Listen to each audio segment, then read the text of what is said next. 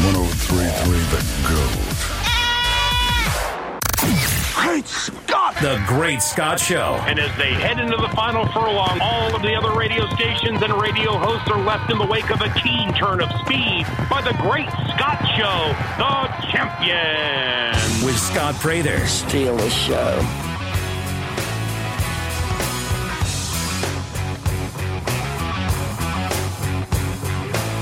Hello, everybody. Welcome into the Great Scott Show on a Wednesday.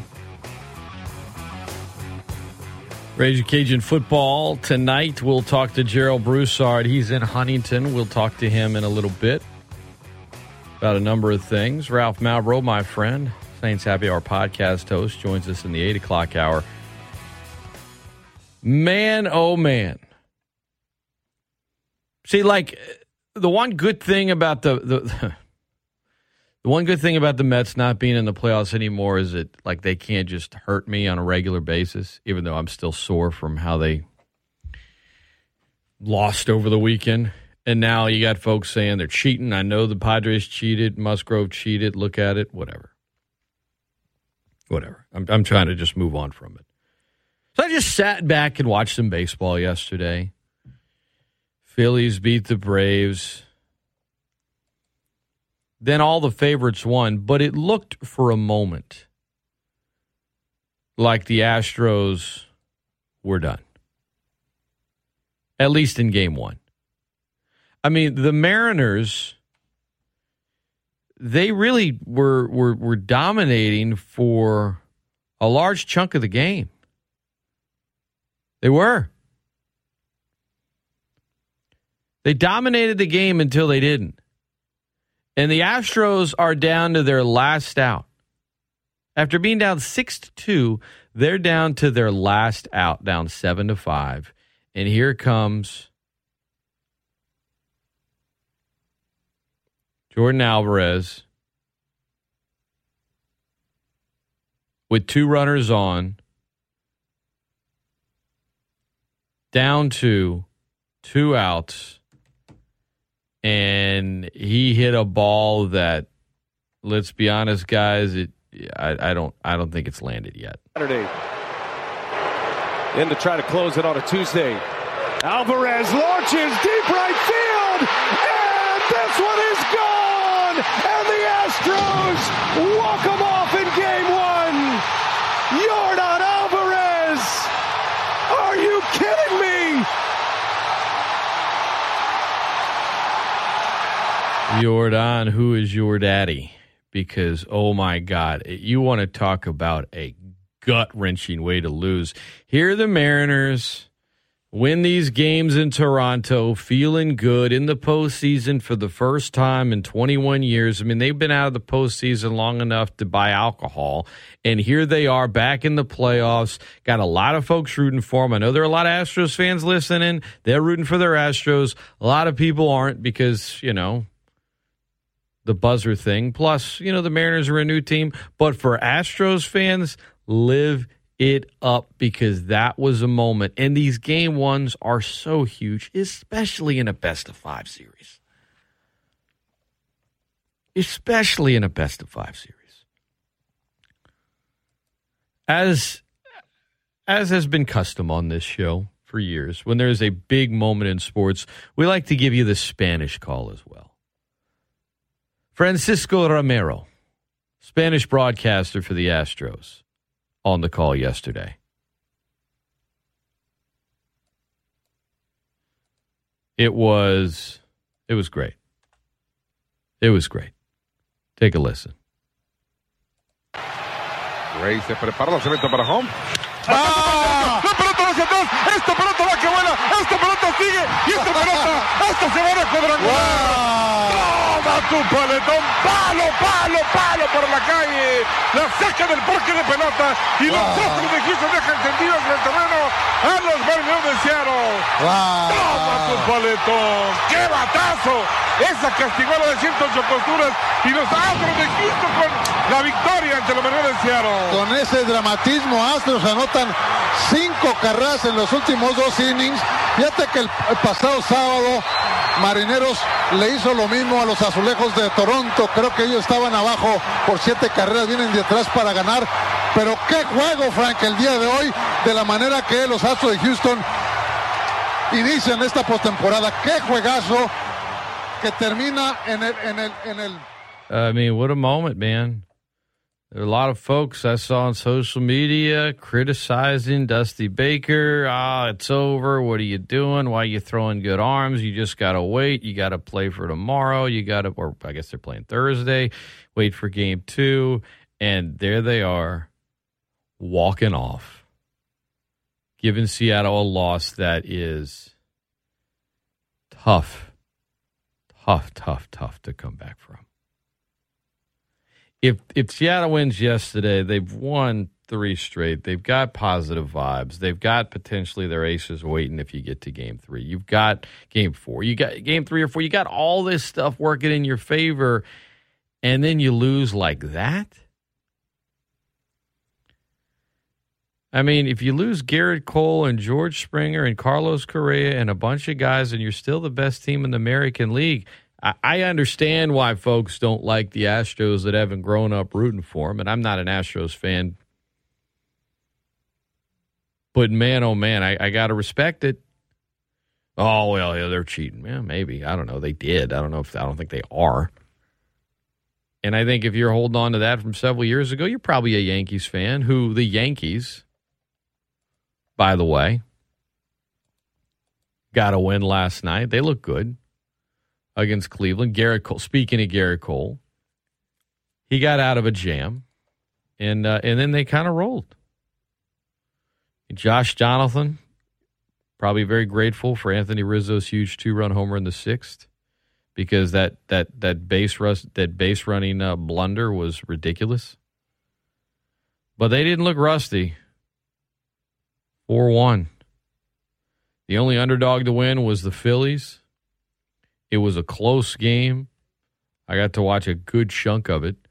I don't really like either the Phillies or the Braves, obviously, as a Mets fan. But now suddenly, if you're the Braves, this is a must-win today. Best out of 5. Hosting the Phillies. 3:35 today.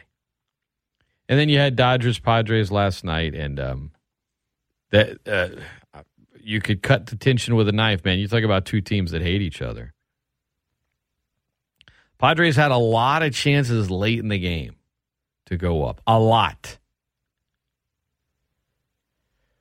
But the Dodgers look fresh. Rest versus rust, you don't really have the option whenever you're a team that's got the bye, but I suppose you do in the regular season when you're a team like the Dodgers that had such a huge lead. They've just been waiting for the postseason for a while, but they look fresh, man. And I think you saw a lot of benefits of their bye in the win last night. But there was a lot of tension, man. It was an exciting day of baseball, and I admit it, I had trouble getting into any of it, but when Trey Turner hits a 419-foot home run, when the Phillies and Braves are going back and forth, and it's going down to, the final 8, and then, of course, when Jordan Alvarez hits that walk-off, you got to admit, postseason baseball is awesome. Saturday. In to try to close it on a Tuesday. Alvarez launches deep right field, and this one is gone, and the Astros walk them off in game 1. Jordan Alvarez, are you kidding me?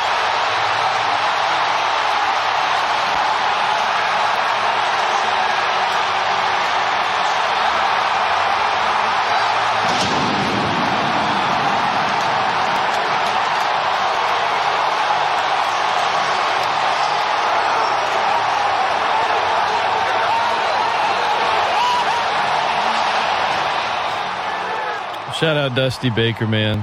Give him his due. He's done a great job, and been a great manager for a long time and did a great job yesterday. This is 103.3 The GOAT, simulcast on 1420. I'm Scott Prather. It's the Great Scott Show. Sean Payton was on Spice, Up and Adams, Kay Adams show yesterday. Mark Ingram was on there. Any of y'all catch this? As Mark Ingram and Alvin Kamara continue to fumble the football. Sean had a little something to say about that, what he would do. I got something. Hey, for you and Kamara, start holding on to the rock, both of you. Alvin's You're damn right. Out. Hey, both of you. You have me Damn throwing right, pillows at the screen, just like this. Tell Kamara, too. Damn right. CVS Damn receipt straight. attached to that one. He ain't lying. He ain't lying. I only know what would happen if you was out there. Wow. Is that how would you tell him as his actual It'd coach? just be a look. Really? Show Right. us the look in that camera. What is the look? Mark, is this the look? You mother... This has been the most. I literally don't feel like we're on television. This is insane. I love you, Mark Ingram. Yeah, the look. See, you guys only have the audio. You know the Sean Payton look. But to hear Mark Ingram say, man, I can only imagine what it'd be like if you were, okay. I mean, come on, Saints fans. How much are you missing Sean Payton this year? How much are you missing Sean Payton right now? The look. Look, media members have seen the look. Players for the Saints have all seen the look. When you give you that look and you give you that look, no, not that kind of look, Nicki Minaj. Not that kind of look. No. The Sean Payton look. 103.3 The GOAT. Talk baseball, talk football. We'll do that more throughout the show today. Ralph Malbrough joining me in the 8 o'clock hour. That's when we'll really kind of get into the Saints and the matchup coming up with the Bengals. But joining me next from Huntington, West Virginia, site of tonight's game between Louisiana and Marshall. Raging Cajun football, Wednesday night, on the road, in the Sun Belt. Gerald Broussard is there, along with Jay Walker and Cody Juneau. They'll have the call for you tonight. Jay and G in the booth, Cody on the sideline. And G, who joins me on Wednesdays, will join me next live from a hotel just next to the Marshall campus. And he'll do so right after this. On 103.3 The GOAT simulcast on 1420. This is the Great Scott Show. We're right back right after this. All right. If you want to know the real deal about the three, well, let me take it with triple trouble, y'all. We're going to bring you up to speed. Check it out. 'Cause I'm a specializer, I'm a reviser. Ain't selling out to advertisers. What you get is what you see. Download the free 103.3 The GOAT app now. Right now. You've got mail and the very latest sports news now. Did he say what I think he said? 103.3 The GOAT.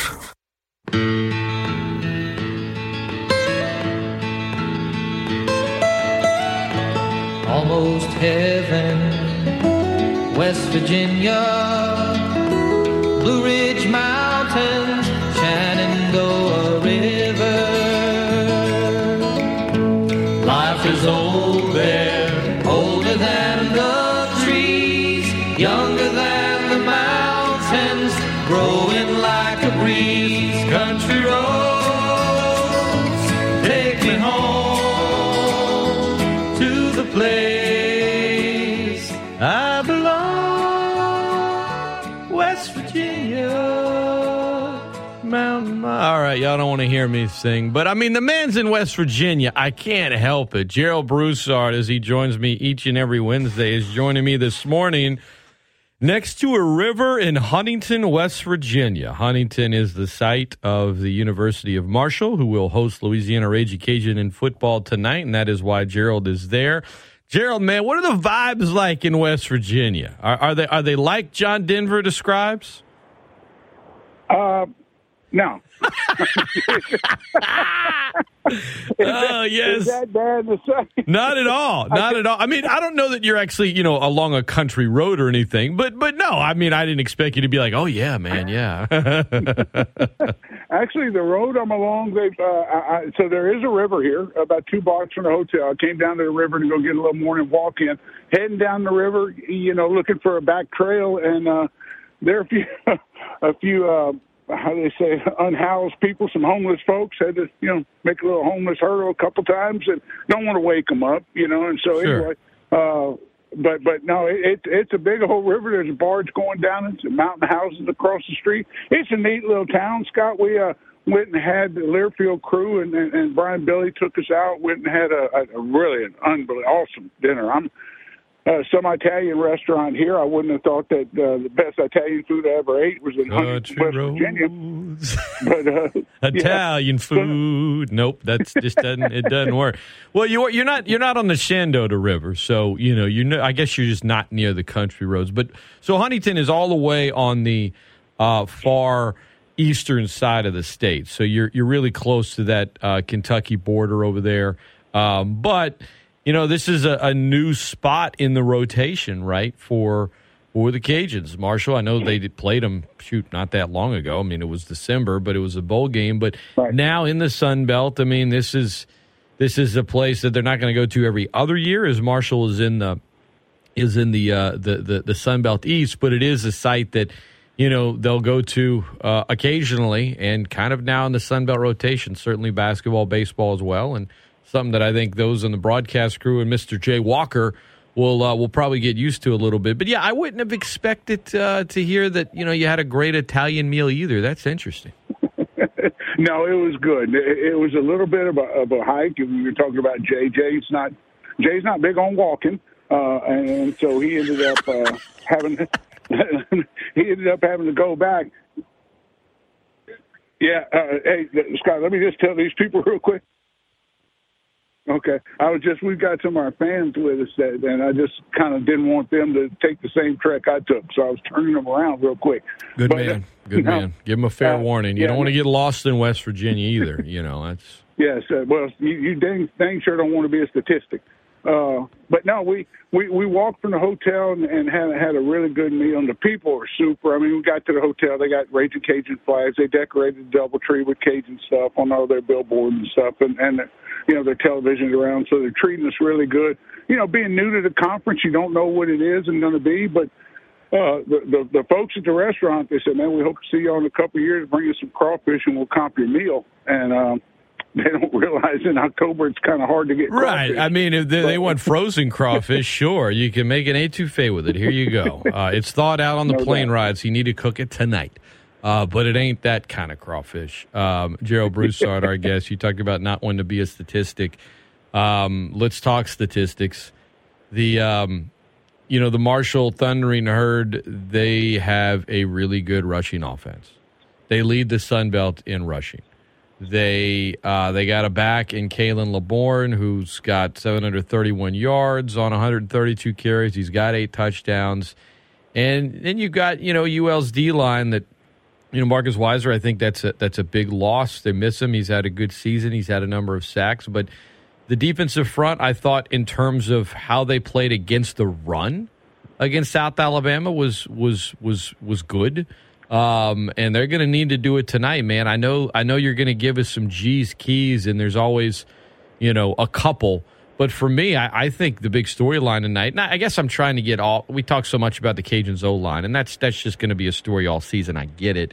But I wanted to flip on the other side of it. I think maybe the biggest key tonight is UL's defensive front against that Marshall rushing attack. Because I think for both of these teams, G, they're saying, let's try to make the other quarterback beat us and not lose in the ground game. I think that's top of the list for me to keep an eye on tonight.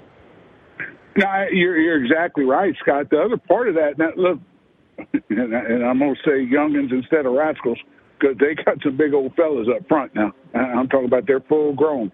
And they get after it, do a good job, not overly athletic. I'm talking about Dave Marshall offensive line. I mean, they're not overly athletic, but they fit it, and they do a good job. They do what they do. Their quarterback that played in the bowl game last year is playing now for Virginia Tech. And the running back, who was really good and freshman All-American, played in a bowl game last year, is not playing at all this year. Has not played at all. Now, he may play tonight. I don't know. I don't know why he has not played. But, the kid that's been playing does a good job for him. They do what they do, and they know who they are, and they don't try and get away from it. And if you hear a bunch of noise, they got a bunch of geese flying over me. I hear it. No, hold up the phone. I want the folks here in Lafayette to hear the geese in West Virginia. Let's hear it real quick. I think I just scared them off because they hung a left. Man. They went back across the river. I mean, I know you're not. I'm kind of envious. I kind of wish I was with you guys on this trip, man. It just sounds like you're out there. Now, it is picturesque compared to what we're used to. It's just stuff we don't see. You're coming through and you're seeing all the houses in the mountains and stuff like that. It's kind of cool. Yeah. But but getting back to it, Scott, I think that they know what they do. Their quarterback kind of struggles to throw a little bit. They're okay outside, but I mean, they know what they are. They do what they do, and they do it by running the football and playing good defense. And the thing the Cajuns' defensive line did and linebacker, really second-level players did last week against South Alabama, they didn't wait. I mean, they saw what they saw, and they came downhill, kind of flipped the script on what South Alabama had done. And when we talked before the South Alabama game, we talked about South Alabama's linebackers and second-level players, off-the-line players, playing downhill right now, seeing something and going and attacking the line of scrimmage. Well, the Cajuns did that against South Al and shut down the whole run game for South Al. South Al had some success when they spread the Cajuns out and tried to run, or when they went to what's called a gap scheme, where they block down one side and pull for the other. But when they tried to do what they normally do, their zone scheme, couldn't do it. They just couldn't do it against the Cajuns. These guys will do both schemes, and I think that they're going to have to. Cajuns are going to have to fit the gap scheme better, because looking at the film, I'm sure that the Marshall offensive coaching staff is going to look at. So look, if we and we've said it before, Scott. If you try and run wide on the Cajuns, Cajuns can run, and you're going to have trouble doing that. But that to me, I agree with your assessment, and that's a long way of saying, yeah, you're right. All right. Well, let's look at the other, I guess the more obvious statistic that it seems like we talked about a lot last year, and we talked about it after the first 2 weeks this year. And then you start losing, and you're on a 3-game losing streak, and it hasn't been really a focus. I guess we talked a little bit about it after they lost to Rice, because we were like, look, they were up this much in the turnover margin, and they still lost like this. But the turnover margin is always the big story. And last year, with the amount of one-possession games the Cajuns won and where they ranked in the turnover margin department, we talked about it. And it seems like during this 3-game losing streak, we haven't talked about it a ton. They've created some turnovers. They've given the ball away a little bit. It just hasn't really been a storyline. But, Marshall is 23-5 when they're just even in the turnover margin. And I think, in their last 28 games. So for the Cajuns tonight, I think they got to be plus. You're a 10.5-point betting dog. You're on the road. It's a midweek game. We talked about Marshall and what they do running the ball. You need to create some turnovers tonight, and that, to me, goes back to I don't know that they're going to put it on the ground a lot, and so if you're going to create turnovers, you're going to need to pick it off. I think that's the more if the Cajuns are plus in the turnover department tonight, they're going to have some interceptions. The Cajuns have 10 picks this year by I think 10 different players. They've been able to intercept the opposition, and if you're able to slow down the run game just a little tonight, that's going to increase your opportunity to do that. Then maybe you're plus. Now you got a shot. So even when we start talking about something like turnovers, I just go back to me, the first key, and that's slowing down that Marshall run game, because that's what they want to do, I think, first and foremost on offense. And if you do it, now you're able to get a couple of other stats potentially in your favor that if you just look at it on paper, if they're down, if they're even or plus, Marshall wins a lot of the time. And that's typically the sign of a team that runs the ball a lot. We could say the same thing about, some of Coach Napier's UL coach teams. When you're a kind of a run first team, your turnover margin tends to be more on the plus side. Well, and you play to your strengths. I mean, and that's what Marshall is. What we talked about earlier. They know what they are. They do what they do. Marshall's they're fine punting. You know, and look, their head coach was an offensive coach, and he's okay sending the punt team out there. He's not going to force anything down the field. He's not going to. It's not saying that he's ultra conservative. He's going to ask his quarterback to do what he feels like he's good at. Sometimes that's just turn around and hand it off on 3rd and long. But there are going to be some opportunities. The ball will get in the air. And when it is, and you mentioned it, the Cajun defense has done a good job, not just defending the pass, but intercepting the ball when they get the opportunity to catch it. And I agree. I mean, I think this is the kind of game that's going to play to the turnover battle just because neither team is explosive. And so, you know, I do believe it's going to be a low-scoring game. I do believe it's going to be a close game. And, look, I was surprised that South Alabama struggled the way they did against the Cajun defense, and only because of the success they had against all the other defenses. Now, I knew the Cajun defense was good, but I didn't. I hadn't seen them against an offense that I thought would challenge them like I thought South Alabama's would. Yeah, the Cajuns defense, to your point, has been good this year. I mean, they've done their job. Yeah. They've got the top turnover margin in the Sun Belt. You mentioned what they did to South Alabama. They held them to their season low by. I mean, I think their second to lowest scoring margin going into that game was 31 at UCLA. I mean, Cajuns held them to 20. So the defense have done their job. They're going to need to do it tonight. And so with that, Gerald, let's flip on the other side of the ball. As is always the case, I usually talk a lot with you about the offensive line and the issues that they've had, and that being the question mark going into this season. And fans talk about it somewhat, but it's natural, right? Quarterback's going to be talked about the most. Chandler Fields didn't play. Mm-hmm. And Coach Desormeaux told me Monday, he said, look, I asked Chandler how he was feeling, and he admitted to me he probably shouldn't even been playing last week. And folks, you know, made a lot out of that. I think that's really not a story. Players, even when they're hurt, usually want to play, and they're going to tell you they're good enough to play most of the time. I mean, I know Coach did. I know you did. I know that's what most players do. Chandler aside, really the focus is on Ben Woldridge. A lot of fans have been clamoring, hey, let's just have one quarterback. Let's not mix them out. I mean, barring, you know, an injury or something bad happening, they're going to get their wish tonight. It's Ben Woldridge's chance. It's his opportunity to get all the first-team reps. He's gotten them all heading into this game. What is your – let me phrase it this way, Gerald. Is your expectation for Woldridge different being that now it's you got every series than it was earlier in the season when he's just coming in every third or fourth series? I think it is for him, Scott, because every time he came in before, he felt like he had to have success in order to warrant another snap. Now he knows he's going to get another snap, and so he can play a little looser, he can play a little freer, and I would hope that he can play a little better. And with some consistency in it, that I think he's capable of. I know he shows a little more athleticism every time he plays than I thought when I first saw him in the spring.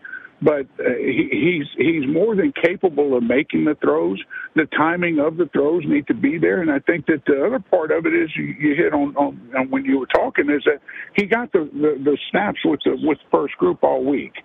And so the timing with the receivers now, with the Jeffersons and the Peter LeBons and the other, whoever ends up starting there is going to be there. And hopefully, we can see some of that this evening. Look, I'm not saying he's got it. One of the things they talk about Chandler was the ability to get the ball down the field, which is fine. But, Scott, truth be known, we need to get the ball underneath in the mid-level and down the field. I mean, we part of that in throwing the football and consistency of throwing the football just hasn't been there. The other part of it is Chris Smith.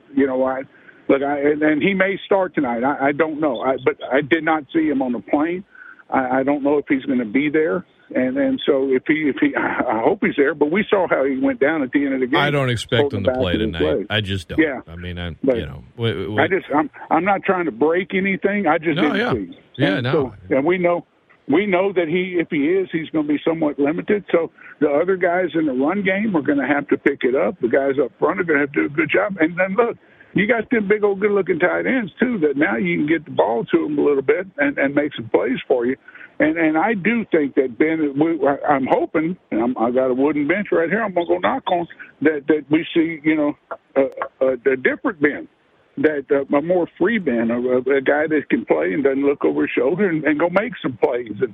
And I think, like I said, I know he's capable of it. And as long as he doesn't do anything to hurt your opportunity, and like I said, I know Coach Huff is fine with punting.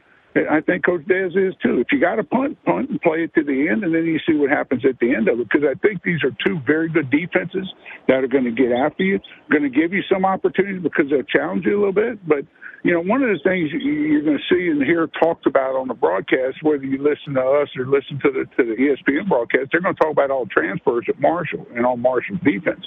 And one of them's from Iowa, Louisiana, and played at McNeese. So it's not like they got guys in there transferring from a lot of different schools. They got 3 transfers from Austin Peay. And so it's not like they're transferring from LSU or Alabama or stuff. They're transferring up.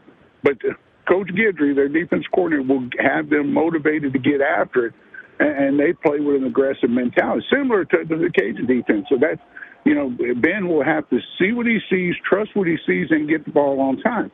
If he does that, there's going to be opportunities for success. Gerald Broussard has been our guest. Last thing for you, G, then we'll let you get back to the geese. They just landed, dude. They got a river full of them. The special teams. Jay and I were having a debate yesterday. I feel like the special teams has been disappointing to this point in regards to the expectation. Okay? I'm not saying that it's been bad all the way around. I'm just saying the expectation to me, it's just they've been great in that department. And Eric Garrett has been absolutely fantastic. You've missed some kicks. I know that magnifies everything. But, the coverage has been okay. But Reese Burns, I have, again, the expectation is sort of all-American levels, right? I don't know, man. I mean, am I being unfair here? Jay felt like they've, outside of the missed field goals, that special teams has been, I guess better than what I'm making it out to be. Again, I'm not saying it's been awful. It's just it hasn't been up to, I guess, the standard that it's been the last few years of what I was expecting it to be, if that makes sense. What is your take on special teams and its potential role in tonight's game? Well, I think, and look, I'm closer to you than I am to Jay with it, than I am, because there's some little things, easy things, that one of the missed kicks was due to a snap that was dribbled back. You gave up a touchdown on a bad snap on a punt, and your punter talked about it that week against ULM and the week before against Rice, having mental mistake because of misalignment and all this stuff. And some of the simple things, Scott, and look, I'll just say, I never heard of a punter having a mental mistake. Usually you catch it and kick it, and then, how do you coach a punter? Kick it farther, stuff like that. But sometimes you put some stuff on. You don't want to coach the talent out of players. Now, Eric Garrett, dude, we got guys who can go with it and can make you pay on the return game part of it. We have given up a couple of returns. And then sometimes, when you look at the easy things, the snap, kick, catch, that's got to be routine. The kicks, I understand missing 50-yarders and further, but the inside of it, and look, I'm a big fan of Kenny. I like Kenny, and I thought Kenny was going to have Almendaris I'm talking about. I thought he was going to be the kicker coming into the season because we were told that. And then when Stafford came in, and Stafford didn't have the consistency, Preston Stafford I'm talking about, didn't have the consistency with it, then all of a sudden you go back to Kenny, and you kind of, I don't know if you mess with confidence or whatever, but Scott, we talk about it all the time. Kickers, they're a different breed. My son was a specialist, so I dealt with specialists my whole career there, and just talking with them and coaching them and trying to put itineraries together for them and keep them up and keep them involved in everything. It is a different deal, but I do think though that you got bad snaps and missed kicks that have really cost you 2 games, and that's on top. It's as we know all the other stuff that caused, and it's not no one play. We know that, But all the other stuff that causes lack of success, if you don't have 2 bad snaps against ULM, if you don't have one of them, you win. But if you don't have 2, you definitely win.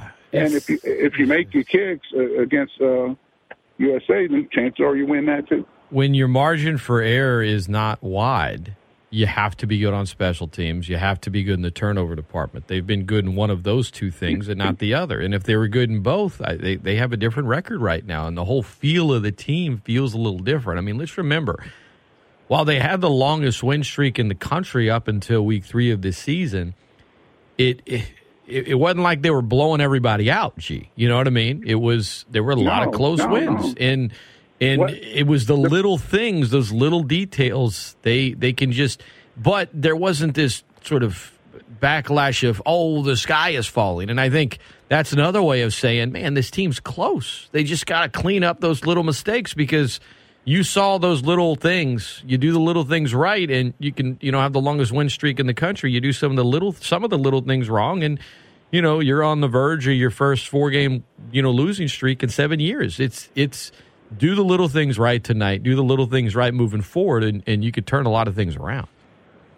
Well, and just don't beat yourself. If you just let the other team beat themselves, you mentioned that the longest winning streak in the country would have started a week later if the Nichols quarterback doesn't throw the ball to us.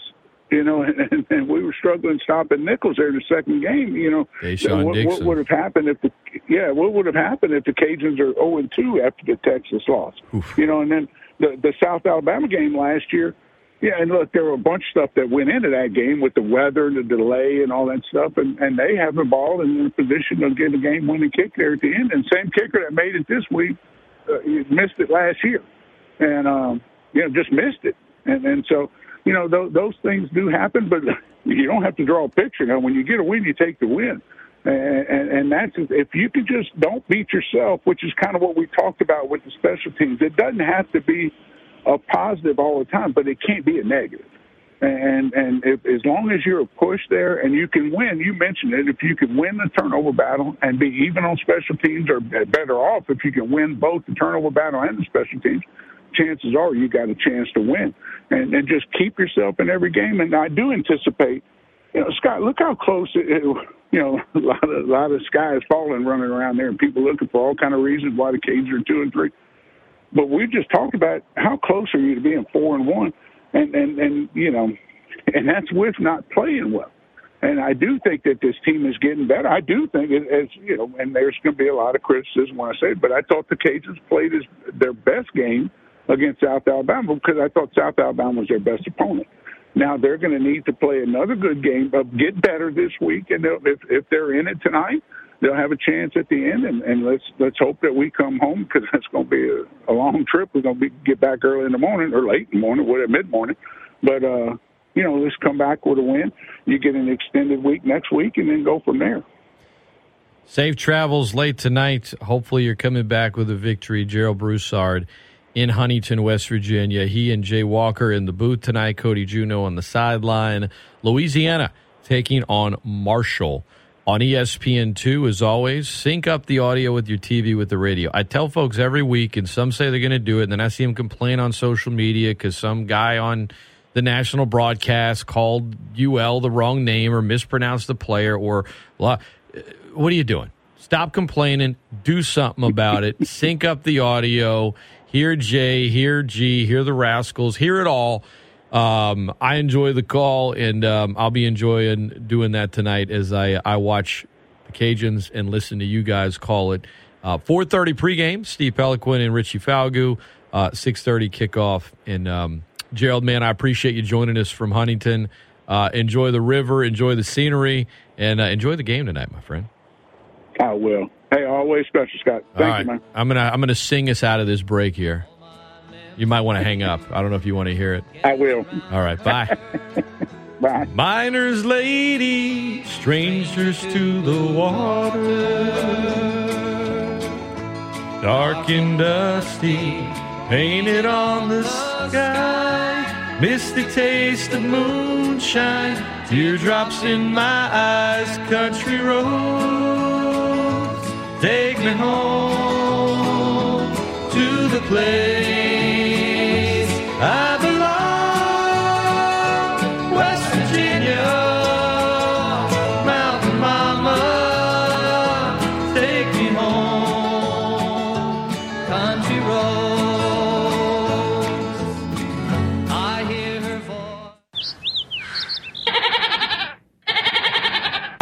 It's a good thing goats have 4 stomachs. Otherwise, there's no way we could swallow some of these takes. Hey, goat, what's going on out there? 103.3 The Goat, the greatest sports talk of all time.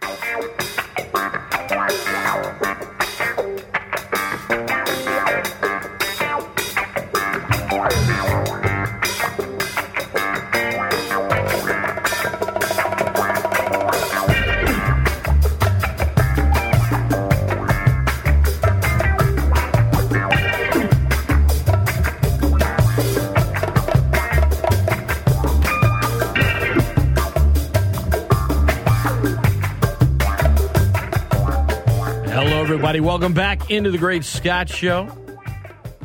103.3 The Goat, simulcast on 1420. Appreciate Gerald Broussard coming on. We've talked a little Major League Baseball. We've talked Cajuns Marshall. We'll talk some Saints football next hour with Ralph Malbrough. We do have open phone lines, 337-269-1077. No surprise. Saints everything Taysom Hill named the NFC Offensive Player of the Week. Probably the least surprising news of the day. I mean, when you have a game like that one, when you're 6'2", 221 pounds, play multiple special teams unit, return 3 kickoffs for 69 yards, throw a 22-yard touchdown pass, rush for over 100 yards and 3 touchdowns, recover a fumble on special teams, put together the game-sealing block on Kamara's first down that clinched the win for the Saints, you're probably going to be the NFC Offensive Player of the Week. Not the first time he's won a Player of the Week in his 6-year career. He was an NFC Special Teams Player of the Week back in 2018. Blocked a punt in a big win over Tampa Bay. And he is now the only Saint other than Reggie Bush to win NFC Player of the Week award in 2 different phases. Bush won Offensive and Special Teams Player of the Week back when he was still in the league playing with the Saints. Second player in franchise history with at least 3 rushing touchdowns and a passing touchdown in the same game. Archie Manning did it in 1977. Third player ever to record at least 100 rushing yards, 3 rushing touchdowns, and a touchdown pass in a single game. Ronnie Brown did it for Miami back in 2008 when they were running the Wildcat. The other was Pro Football Hall of Famer LaDainian Tomlinson, who did it back in 2005. You know what's wild? Like, LaDainian Tomlinson, all-time great player. I mean, he's in the Pro Football Hall of Fame. College Football Hall of Fame. I mean, he's, again, one of the all-time great players. I don't know if I don't know what's happening in my mind or what. I totally forgot, completely forgot that he played 2 seasons with the Jets. Like when the Jets were like a playoff team. I totally forgot that. Someone brought that up the other day, and I was like, what? Nah. Really? Really? Yeah. Signed a 2-year, $5.2 million deal with the Jets in 2010. And played in 2010 and 2011. Now, I don't know how much he did in those seasons. I don't really remember. Maybe that's why I don't remember it much. I think he had probably a career low in his last season. But, yeah, totally forgot that. All-decade team in the 2000s, obviously with the San Diego Superchargers, and then a couple seasons with the Jets. Like, I remember Emmitt Smith with the Cardinals. I've seen Joe Namath in a Rams uniform. I usually remember when someone's just trying to hang. I mean, Jerry Rice ended his career with the Broncos and got cut. And, before that, spent a little time in Seattle. I remember these things. I don't know why I could not remember. Really? LaDainian Tomlinson with the Jets? How many of you remembered that? Maybe a lot of you. I don't know. I guess I'm just getting old. My memory isn't what it used to be. I guess that's the case, right? 337-269-1077.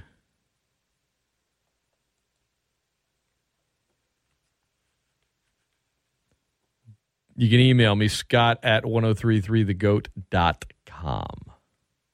Doug emails.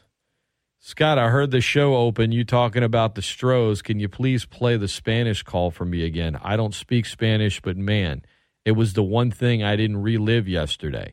I got to be honest, I rewatched the Alvarez home run probably 100 times after it happened. I'm a happy camper today. Go Stros. That was... What a moment. What a moment that was. It's just like a walk-off homer in a game you've been trailing in the playoffs in a best-of-5 series. It's just such a big thing. You're throwing good arms. You're trying to come back and win. If you lose, you're in the hole, and then that dude steps up to the plate. 2 outs, 2 on, 0-1 pitch, and the lefty just hit that one to Jupiter. It was a great moment. Gray se prepara, lanzamiento para home. ¡Ah! ¡La pelota hacia atrás! ¡Esta pelota va que vuela! ¡Esta pelota sigue! ¡Y esta pelota! ¡Esta se va a cuadrangular! ¡Toma tu paletón! ¡Palo, palo, palo por la calle! La saca del parque de pelota y los Astros de Houston dejan tendidos en el terreno a los Marineros de Seattle. ¡Toma tu paletón! ¡Qué batazo! Esa castigó la de 108 posturas y los Astros de Houston con la victoria ante los Marineros de Seattle. Con ese dramatismo, Astros anotan 5 carreras en los últimos 2 innings.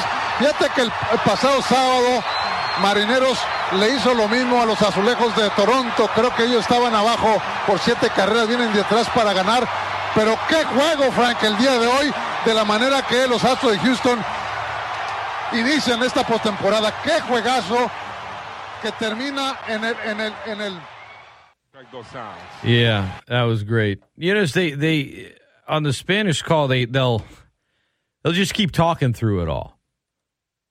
On the Astros call, you know, it's let's get excited, let's yell, the TV call, and then let's just let the crowd tell the rest of the story. Saturday.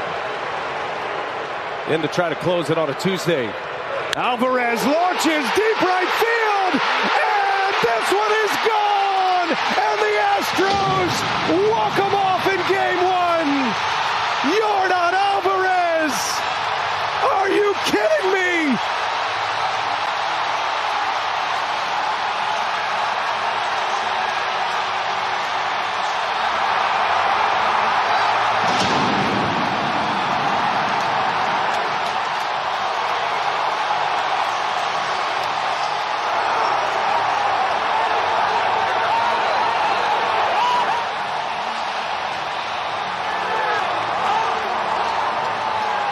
And there you have it. Let the crowd do the rest. You can hear Dusty Baker's there to hug him as he crosses home plate. Must be nice to experience really fun, great things as a baseball fan. Outside of, a little run in 2000 and Daniel Murphy going crazy in the 2015 postseason, but losing in the World Series both times. I haven't really gotten to enjoy too many times in the postseason as the Mets. I'm seeing Andy Chavez catch an incredible stealing home run catch only for the Cardinals to strike out Beltran and end the Mets' hopes in 2006. It's just a lot of sorrow. Aside from buzzing and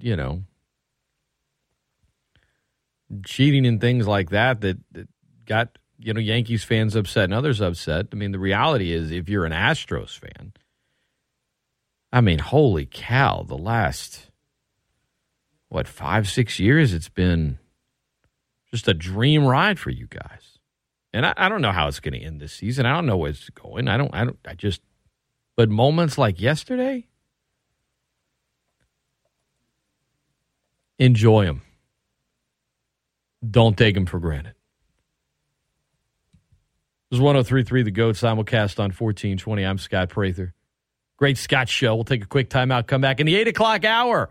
Ralph Malbrough of the Saints Happy Hour podcast going to join me around 8:15. We'll take a look around the other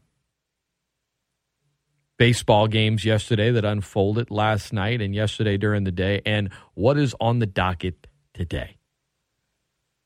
Plus, a couple more stats for you for UL versus Marshall tonight to keep an eye on. Don't go anywhere. The Great Scott Show continues right after this.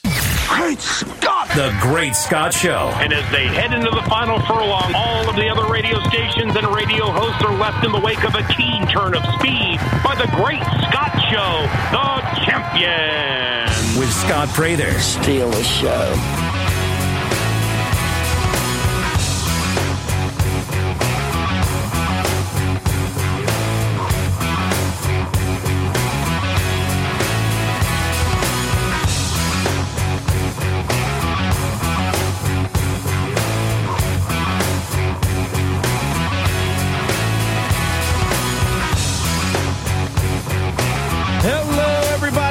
Into the 8 o'clock hour of the Great Scott Show, 103.3 The GOAT simulcast on 1420.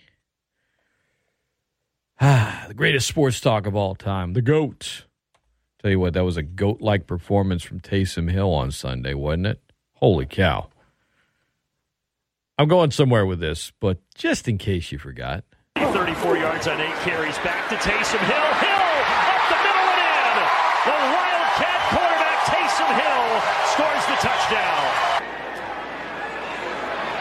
Oh, he's going to take off, running the world, and now the ball is free, and Taysom Hill jumps on it. Right there, 96 does a great job. That's Carl Granderson. Dwayne Washington checks in at running back. He's going to block for Hill, and Hill yet again strolls in his second. Oh, here we go. How about that? And his first pass is a beauty for a touchdown right now. And that means they're going to run it with Hill. This is work. He could go every time, and now he's gone. It's a foot race, but the speed of Woolham, will he get there? No! Touchdown! A 60-yard scamper for Taysom Hill. Doing it too. Here's a handoff for Kamara. They try to ice this game. Boy, he almost broke it.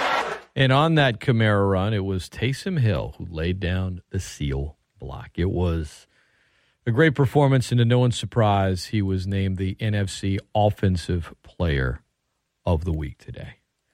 NFC Defensive Player of the Week is Micah Parsons. Not a really big surprise there either. Man, the Cowboys, that cat.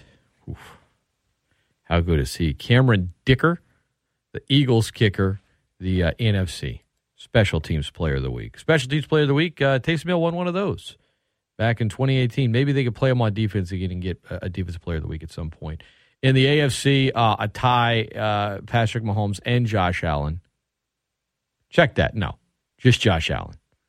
Mahomes won it last week. Matthew Judon of the Patriots on defense and Chase McLaughlin of the Colts won it on special teams. After that 4 field goal performance in the absolutely horrendous Thursday night football game. I got some emails yesterday from a few listeners. I often get emails around lunchtime, which I'm guessing it's folks listening via the podcast. They're not able to listen live, which is fine. Download the Great Scott Show podcast wherever you listen to your podcast, Google's, iTunes, Spotify, Google Play, iTunes, Spotify, all those places. You can also listen on demand right off of the 103.3 The GOAT app or 1033thegoat.com. But a lot of them essentially were saying, you spent all this time talking about officiating and trying to act like it wasn't, as bad as it is. The NFL has a serious problem and you're downplaying it. I'm not downplaying the problem. Okay, this is an email from Chase yesterday. Scott, hearing you talk about the NFL officiating, it's as if you're trying to defend them. You can't deny that the officiating was really bad and some of these roughing the passer calls are egregious.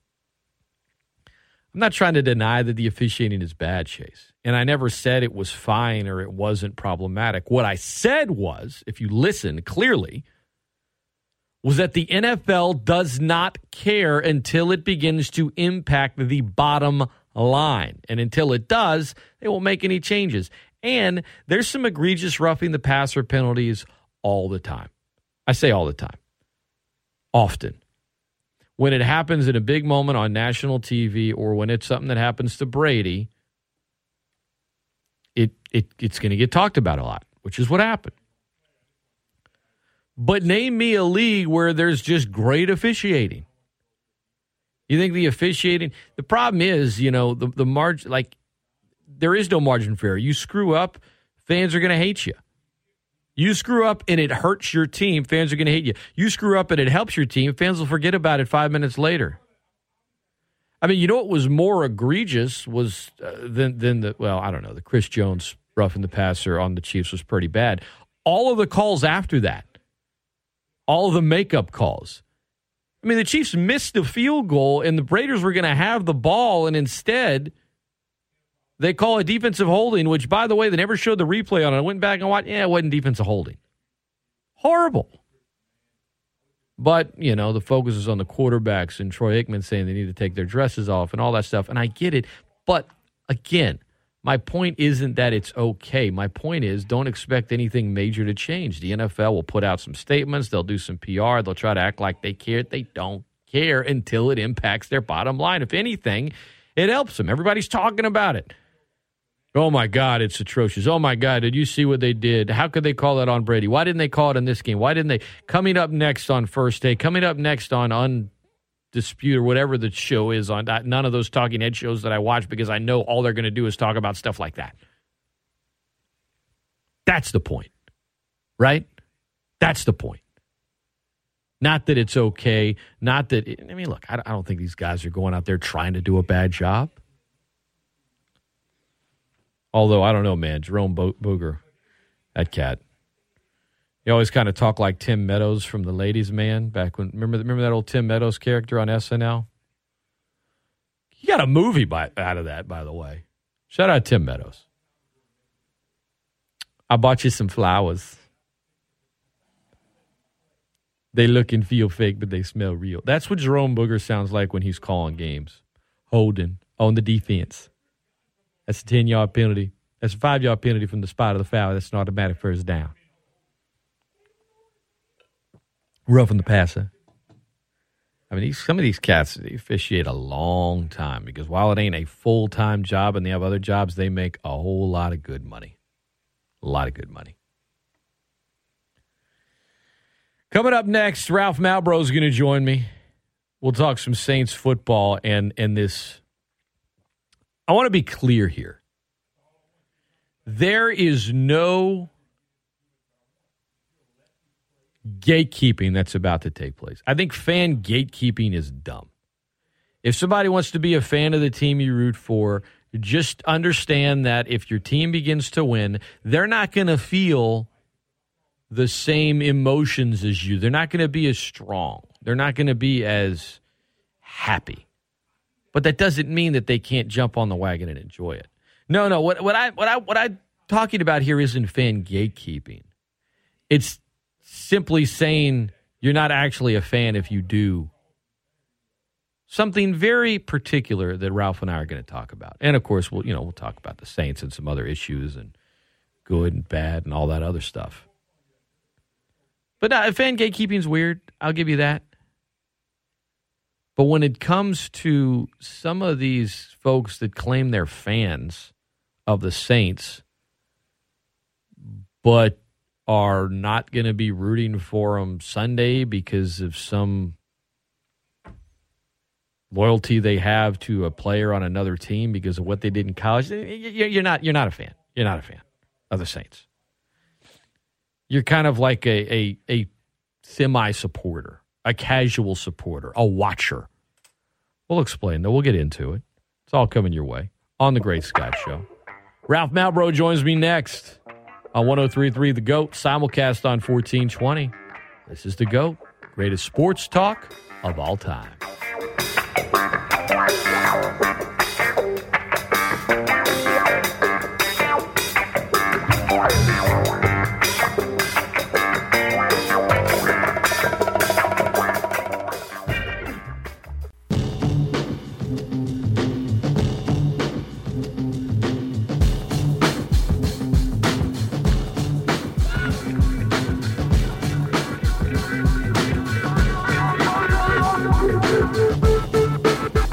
By God, that's Ralph Malbrough's music. Host of the Saints Happy Hour podcast, Saints historian, writer, a man that goes on TV once a week for some reason. I don't know why they want to show his face, but his wife dresses him, makes sure he's ready for the occasion. A connoisseur of brown liquor, Ralph Malbrough, is in the house this morning for a segment or two here in this 8 o'clock hour. Good morning, man. We haven't talked on the air anyway for about a month or so. How you been? I've been okay, man. It was nice to have the Saints finally win a game.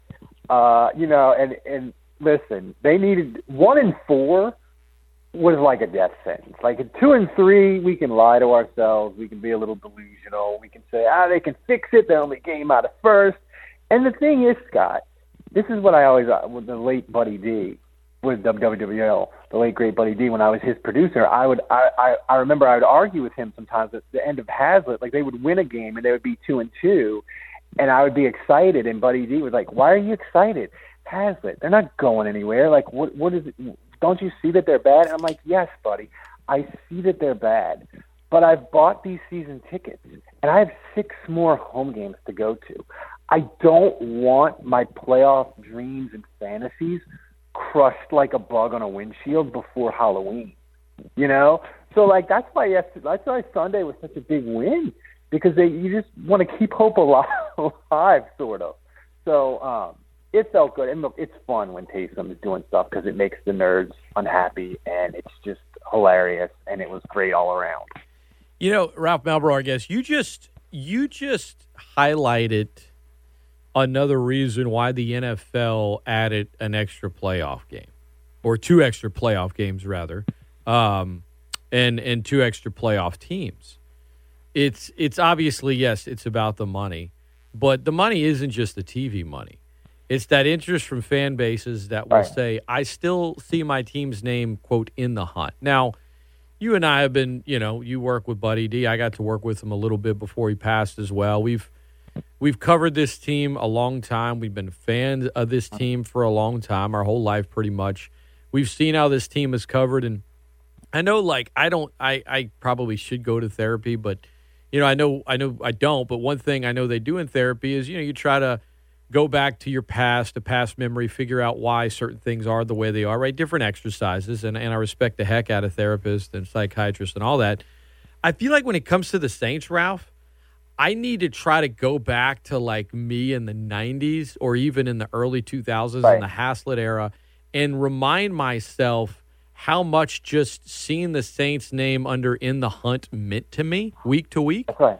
And it meant everything. I mean, Ditka was atrocious, but he got Kerry Collins and his 4th quarterback that he had tried, and Collins won a game against Dallas. It was a glorious win, but it wasn't like they were winning a bunch of games, but they were still in the hunt in week 13. And this was the year that the Cardinals ended up going, and Jake Plummer helped Arizona win a game in Dallas as a wild card. And for the Cardinals fans, that was huge. They hadn't done anything in so long. And the Saints ended up finishing 6-10 because of course they did. But at one point, with 3 weeks left in the season, it was man, they're 6-6. You never know. I mean, I'm latching on to that. It was they're 6-8. We're playing Arizona. I can remember the game. It's they're 6-8. We're beating Arizona. If they can hold on to this game, we can get to 7-8, and we'll control the whole thing. Yeah. In the season finale, get to 8-8, and Ditka will make the playoffs, and we'll have Kerry Collins, and hey, who the hell knows? But it's hard though. It's easy for me to say it and acknowledge it. But I've just been, and folks, that aren't Saints fans can make fun of me all they want. Oh, you only won one Super Bowl. But I don't care.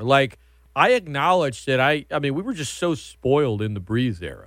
So spoiled every single week. And it's hard to, I'm trying to, maybe I do need to go to therapy, Ralph, so I can rediscover that magic that I felt when I was younger of just seeing the team's name in the hunt. Because let's be real. I mean, the Saints, we could talk about the injuries and everything else. They're not exactly a well-coached team right now. There's not a ton of discipline.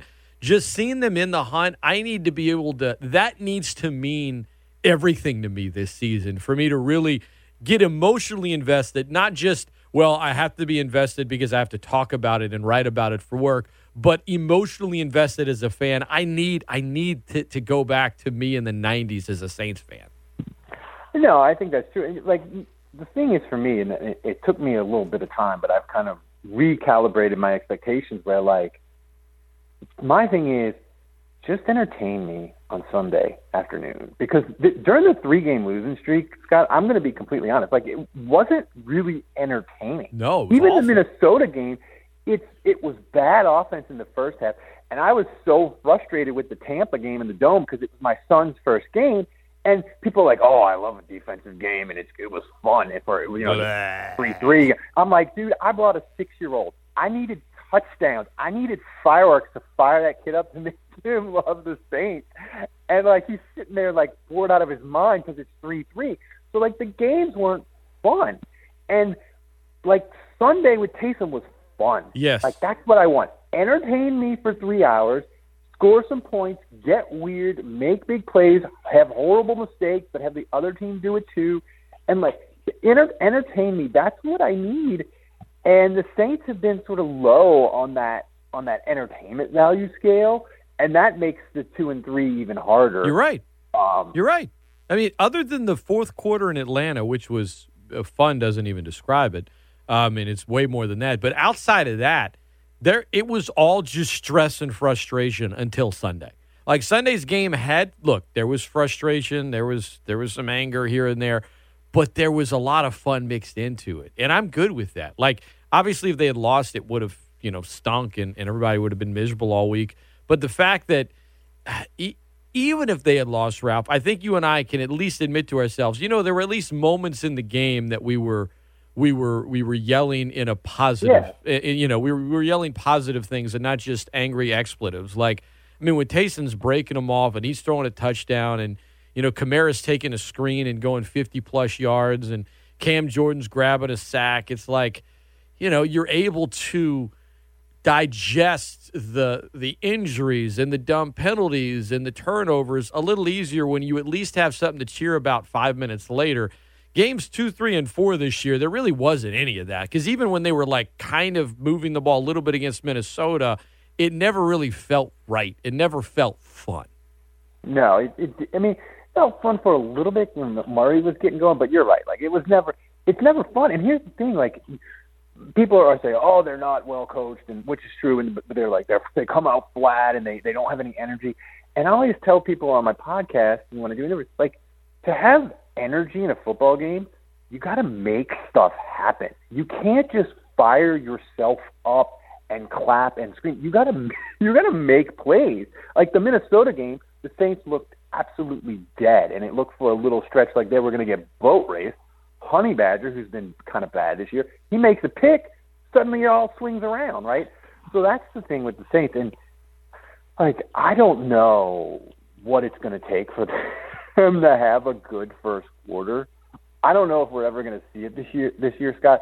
But if it would happen, I want it so bad against the Bengals. And I went on a rant on WWL, and some people got mad at me, and people got mad at me on Twitter. I don't care. Let me tell you something. All you LSU people that are going to wear your Joe Burrow jersey or your half Joe Burrow jersey, half Bengals, half LSU jersey, if you're rooting for Cincinnati on Sunday to win the game, you're not a Saints fan. You watch the Saints on TV, but you don't really root for them. And you're an LSU fan, and you prioritize LSU and LSU players over the Saints. And that's cool. Live your life. And here's the thing, like, LSU, just don't act like you really are a real fan, though. No, I saw it. I saw it on social media. They're all wrong. You're right. And I can even liken it to something here. Now, I don't root against LSU. There are a lot of UL fans that do, Cajun fans. And I'm going somewhere with this. And they'll often get a response from an LSU fan that's like, I mean, why? I root for you. I don't root against you. Why do you not like me? And if at first glance it might appear that LSU fan has a point, but really it's because they're not really threatened. And if LSU's playing them in anything, they're not really rooting for them. So what you're saying is you don't root against UL, but don't say that you root for them. You kind of root for them just like on the side, like, but there's no stakes. Like you're not putting anything at risk. And that's kind of like these fans that claim that they kind of root for the Saints, but not this Sunday. I'm rooting for the Bengals because Jamar Chase, Joe Burrow, Tyler Shelby, whatever. Like, you're not. Don't say you're a Saints fan. Just say you don't root against the Saints, but don't say you're a Saints fan in general, right? Because that's not you can be an LSU fan and you can be a Saints fan. And Deion Jones got traded to Cleveland this week, and I'll tell you this: he was from New Orleans. He played at LSU. There wasn't a second in his entire NFL career where I was rooting for that dude ever. I mean, he was with the Falcons, for crying out loud, and he was. He was good early in his career, and he played well against Breeze and the Saints. And I was like, man, I don't know him personally. I don't have anything against him personally, but as a fan, I can't stand him. He's on the other team. I'm not. Oh, I hope he does well today, but the Saints win. No, forget all that. No, I hope the Saints skull drag the Bengals on Sunday. I don't want anyone to get hurt, mind you, but I hope they just dominate them on the field. And anybody that claims they root for the Saints, but they won't root for them this Sunday, they don't actually root for the Saints. They just don't root against them most Sundays. Yeah, and that's what I said to one LSU fan. I was like, listen, this would be like, and he was like, well, I have loyalty to Joe Burrow. He did amazing things for LSU, and you can't stop me. I'm like, I'm not going to stop you. Stop you? Yeah, you can't stop me. I'm just going to say this to you. I was like, listen, when LSU played Alabama, if I was like, I'm a diehard LSU fan, I graduated from there in 1999. I bleed purple and gold. But when LSU plays Alabama, I put on my Roll Tide shirt because Nick Saban, what he did for the LSU program and getting us back and getting us to be a national power, Scott, that's special. So once a year, I root for Alabama.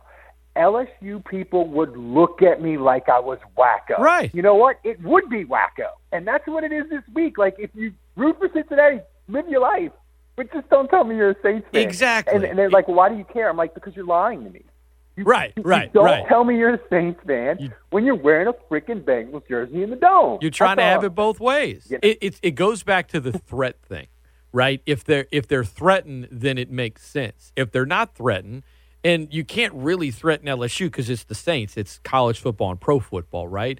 But as soon as it's threatened, then suddenly the whole idea of, man, they did a lot. It's gone.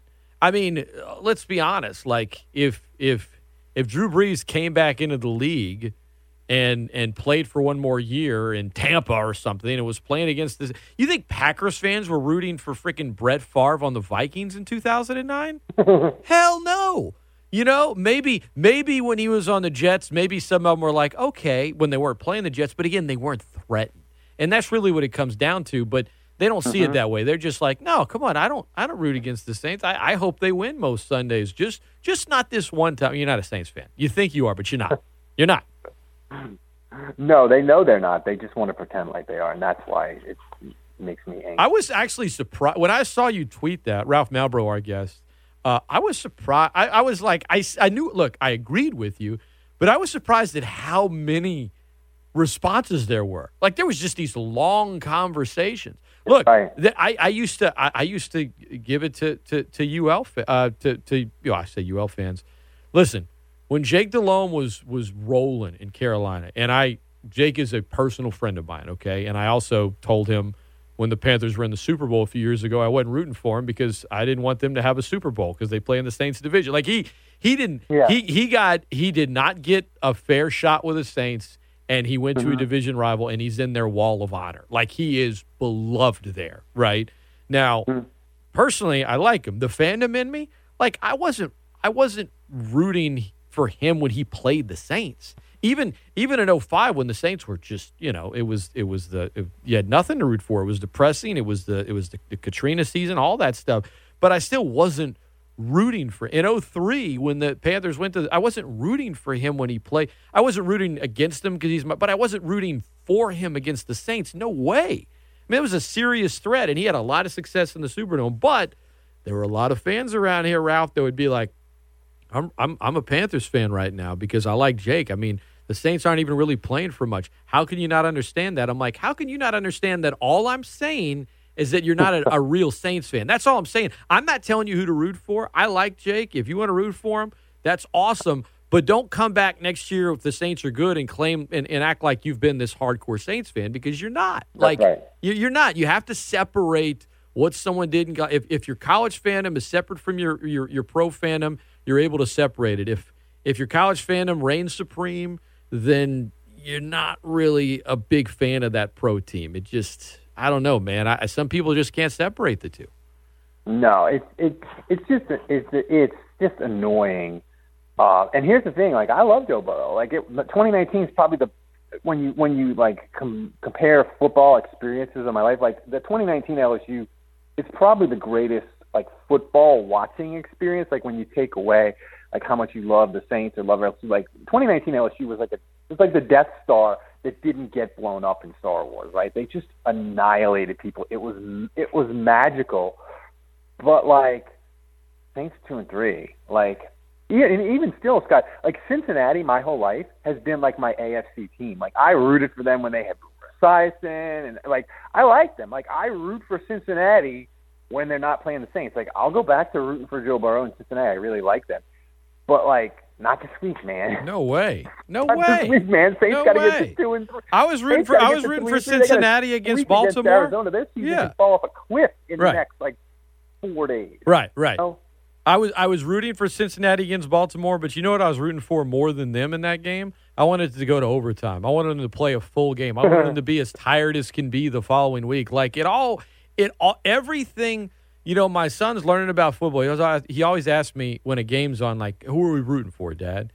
And I'll explain to him, you know, if it's two AFC teams that aren't on the same schedule, I'll be like, it doesn't matter. Which uniform do you like better, right?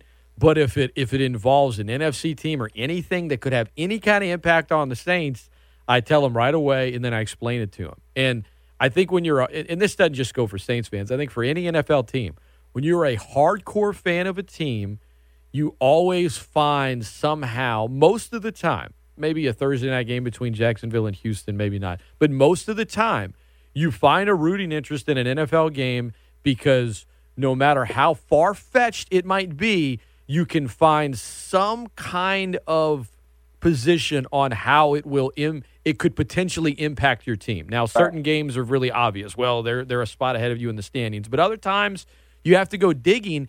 But if you've been a hardcore fan of an NFL team for years, it doesn't take you long to dig. Like, you can go from, you know, the floor level to 20 feet down in like seconds because you automatically instantly know this is how it's going to impact my team. And then you have a rooting interest in that game. Yeah, I didn't think of overtime for Cincinnati-Baltimore. I was thinking I want Cincinnati to get their guts ripped out.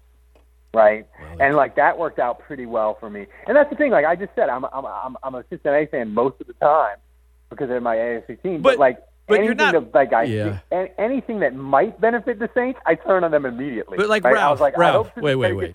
I'm sorry. I think your idea was better. I should have been rooting for overtime. Right, but I should have been rooting. I gotta call you out though, because aren't you being hypocritical by saying you're a Cincinnati fan most of the time? Because you're really not. Yeah, I watch Cincinnati.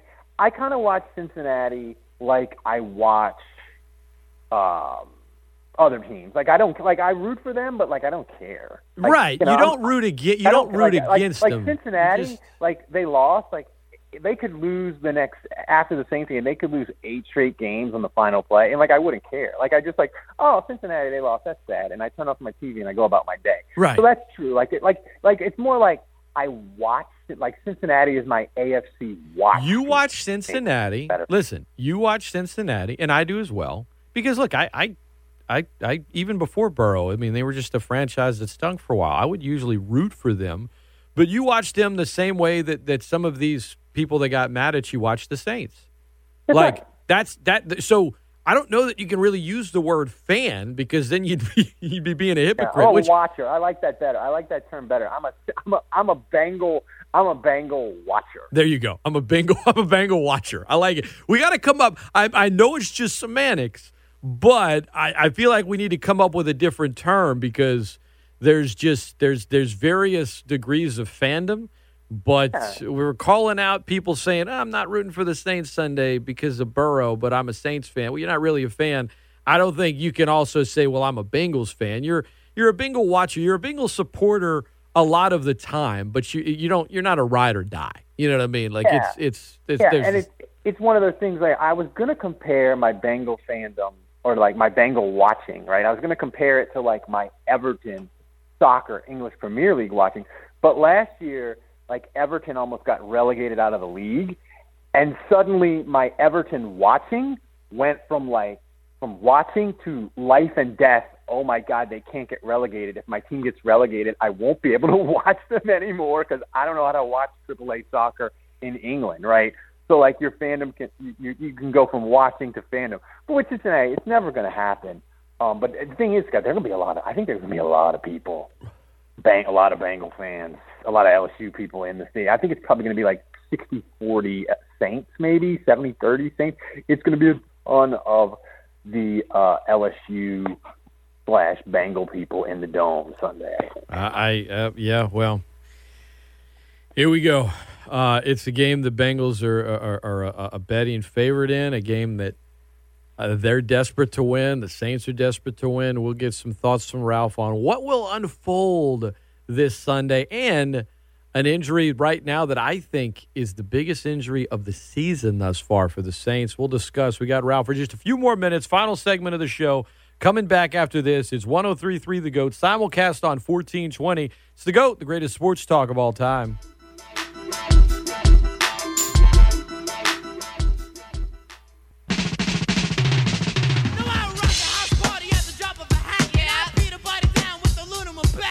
Welcome back into the Great Scott Show, host of the Saints Happy Hour podcast. He, Andrew, Dave, Kevin, always fun. Dave was on one Monday. He was, they won, but is it really going to, and y'all jumped on him, and like I kind of saw his point of view, but I also understood why y'all were jumping over him. It was a great listen. Everybody, if you're not already, go subscribe to the Saints Happy Hour podcast.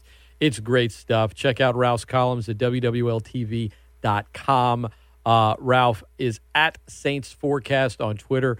Follow him there as well. All right, Ralph, we got you just for a few more minutes here as we wrap up the show here on this Wednesday.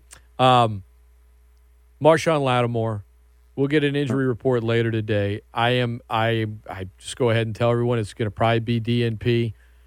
Did not participate. That's my educated guess here.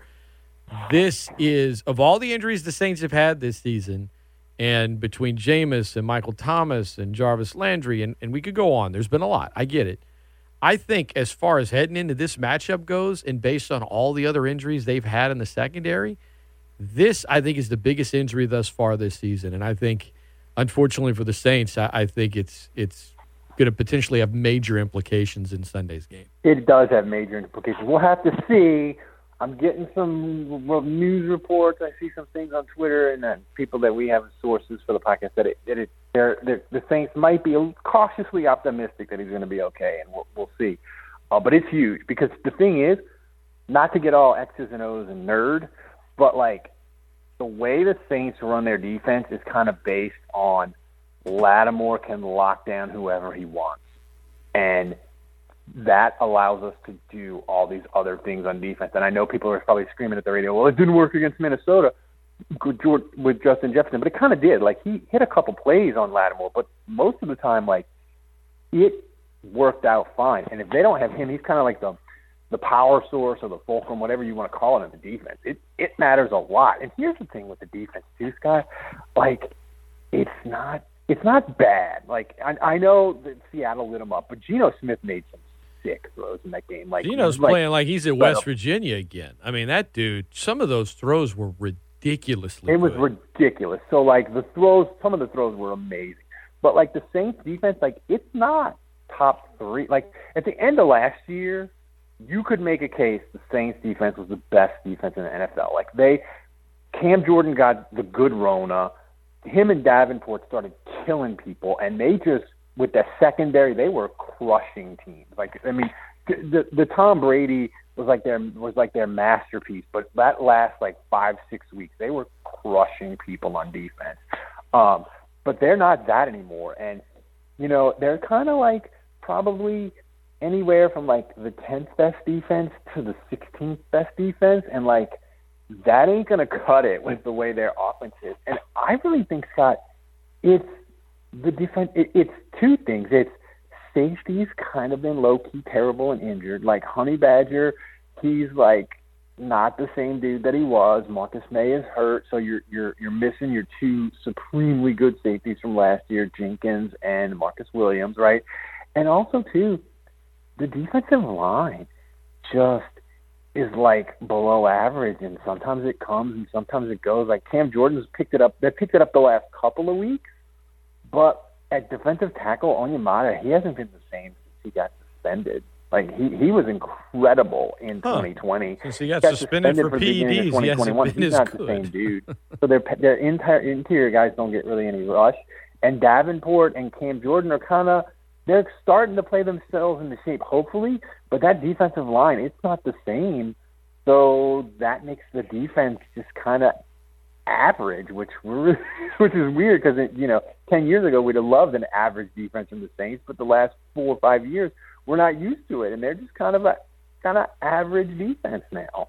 That and I guess the special teams having not been, oh my God, what we expected is a big part of, why they've been disappointing this season.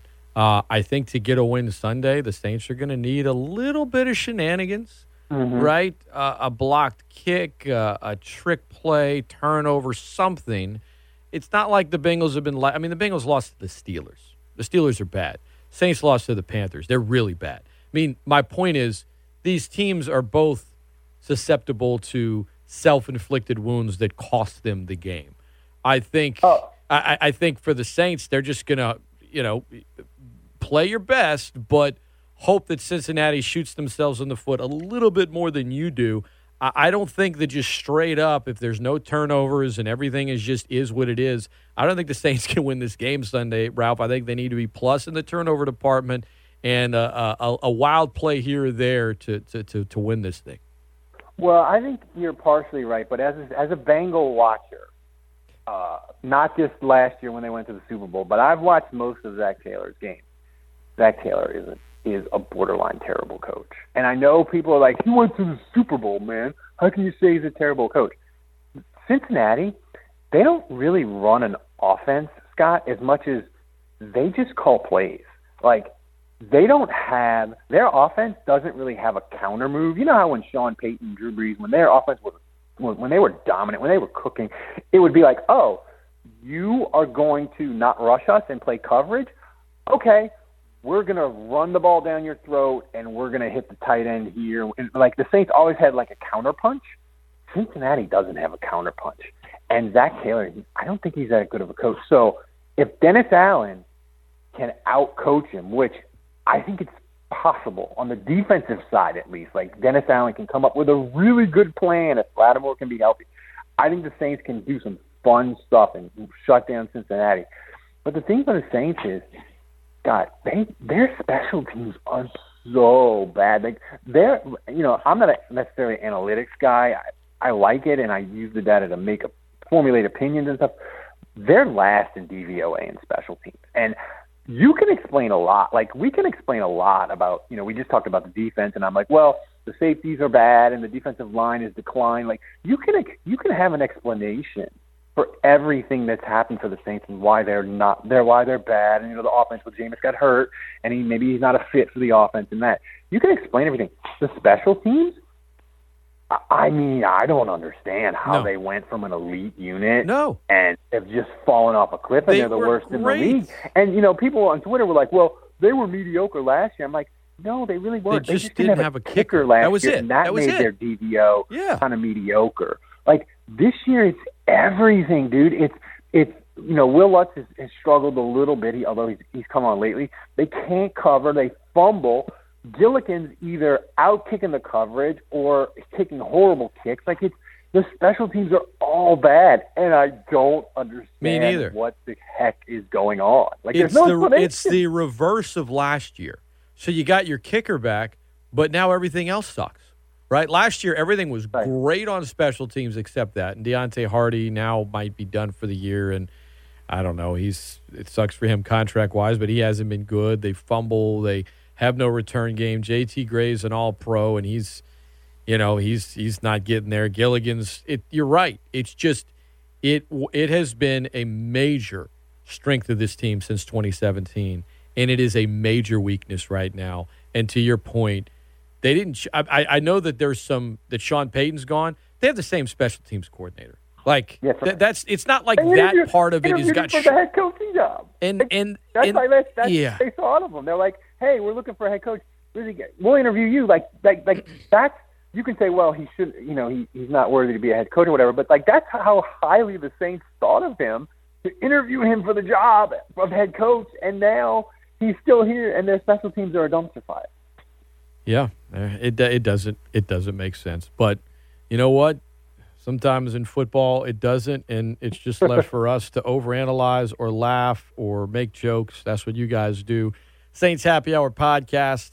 Ralph Malbrough and the crew do it. Go subscribe if you don't already. I know you guys have a lot of listeners here in the Lafayette area, so most people listening, they probably already do. At Saints Forecast on Twitter, give them a follow. Ralph is much more I mean, I'm on Twitter a lot, but I don't reply as much. I can say it's because I'm busy, which I am, but you're busy, but you just do it. You get into it, and I dig it. Right. So go give him a follow if you want to debate with him, if you want to get after it. He's ready for it. Have some fun. Anything else, man, you want to plug before we let you run, buddy? No, just follow. Just two things. Just wherever you get your podcast, Saints Happy Hour podcast, give us a listen. We're the most fun Saints kids. But also, I need people to pray for me because the Astros are starting in the postseason, and my wife is an Astros lunatic. I'm a huge Astros fan, but I'm not as big a lunatic as her. And Scott, postseason baseball, it is amazing and it is fun, but it is exhausting. I feel like partially watching postseason baseball is like 4 hours of being like jumping out of a plane, riding a motorbike, doing cocaine. Like it's kind of the worst sports experience of your life. Like it's just so incredibly tense. And the Astros have day games. I can't even drink to take the edge off because I'm going to be working. Like this is all bad. Yeah, I guess they got to win these. They got to wrap up this series quick and then get to the ALCS so they can have night games. So hey, look, it could be a lot worse. It could be a lot worse. I mean, I'm a Mets fan, and I don't. Everyone's getting their jokes off. They continue to. They will. It's just. It could be worse. So I know it's going to be stressful. I know your wife is really super into it, but you know what? You got a good team. They got a good shot, and that is what it is. It's the least you can do. She has to put up with you every Sunday. Right. Well, not every Sunday. Literally every day of the year when it comes to the Saints. So you can put up with the postseason. You can do it. That's right. Right. All right, Ralph. Man, hey, I appreciate it, brother. At Saints Forecast on Twitter, everybody go give him a follow, and I know you and I will chat again soon, my friend. Yeah, hopefully the Saints will be winning by then. Thanks to Ralph Malbrough for coming on the show. That's it for me this morning. Appreciate Gerald Broussard joining us from Huntington earlier. Reminder, we talked a lot about it in the 7 o'clock hour. Louisiana Raging Cajun football tonight. ESPN2 at 6:30. We remind you, turn down the volume on the TV, sync it up with the radio, whether it be 103.3, 107.9, 1420, whether it be via the stream, use the pause, use the play, fix it, work it out, figure it out, because trust me, you will really, really enjoy hearing Jay and Gerald and Cody Juneau on the sideline as opposed to whoever's in the booth tonight for ESPN2. But for a lot of you, you still won't listen to me. I'll just see you tweeting, complaining about some name the announcer mispronounced. Do something about it. Turn that down. Turn us up. Come on. 4:30 pregame this afternoon. Steve Peliquin and Richie Fowey have it for you, and they'll keep you company all the way up until kickoff. That's going to do it for me. I'm Scott Prather. Tomorrow, Chris Lano will be on. We'll talk about a lot tomorrow. Will be about tonight's game between the Cajuns and the Thundering Herd. It'll be a big part of discussion, among other things. It's all coming your way. In the meantime, until next time, this is 103.3 The GOAT. Simulcast on 1420 The GOAT, the greatest sports talk of all time.